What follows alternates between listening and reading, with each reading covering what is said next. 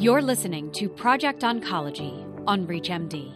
On this episode, which is sponsored by Stemline, a Menarini Group company, we'll hear from Dr. Mariya Rozenblit, who's an assistant professor of medicine in the Section of Medical Oncology at the Yale School of Medicine in Connecticut. Dr. Rozenblit is here to discuss ESR1 mutations in HR-positive, HER2-negative metastatic breast cancer.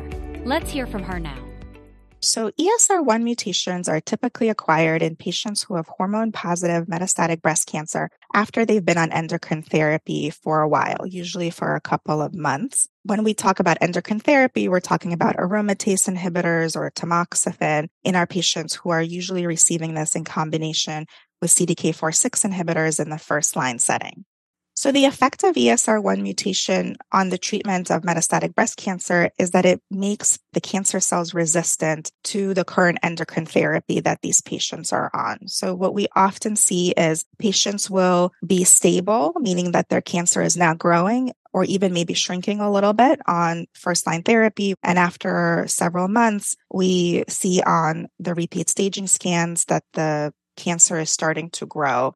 When we do tests, we often find that the reason why the cancer cells have become resistant to the current treatment is that they've acquired this ESR1 mutation. And the mechanism behind that is that the mutation itself actually makes the estrogen receptor active regardless of the estrogen. So as we all know, aromatase inhibitors work by inhibiting the production of estrogen in peripheral tissues like fat cells and adrenal glands, whereas tamoxifen is what's called a selective estrogen receptor modulator. So it binds to the receptor and prevents estrogen from binding.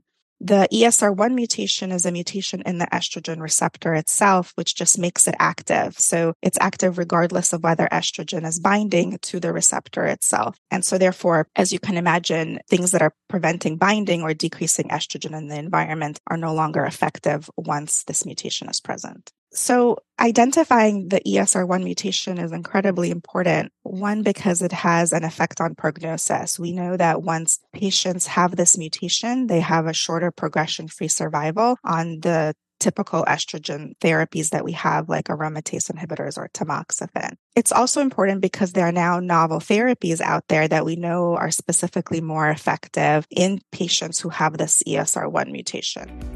This episode of Project Oncology was sponsored by Stemline, a Menarini Group company. To access this and other episodes in our series, visit Project Oncology on ReachMD.com, where you can be part of the knowledge.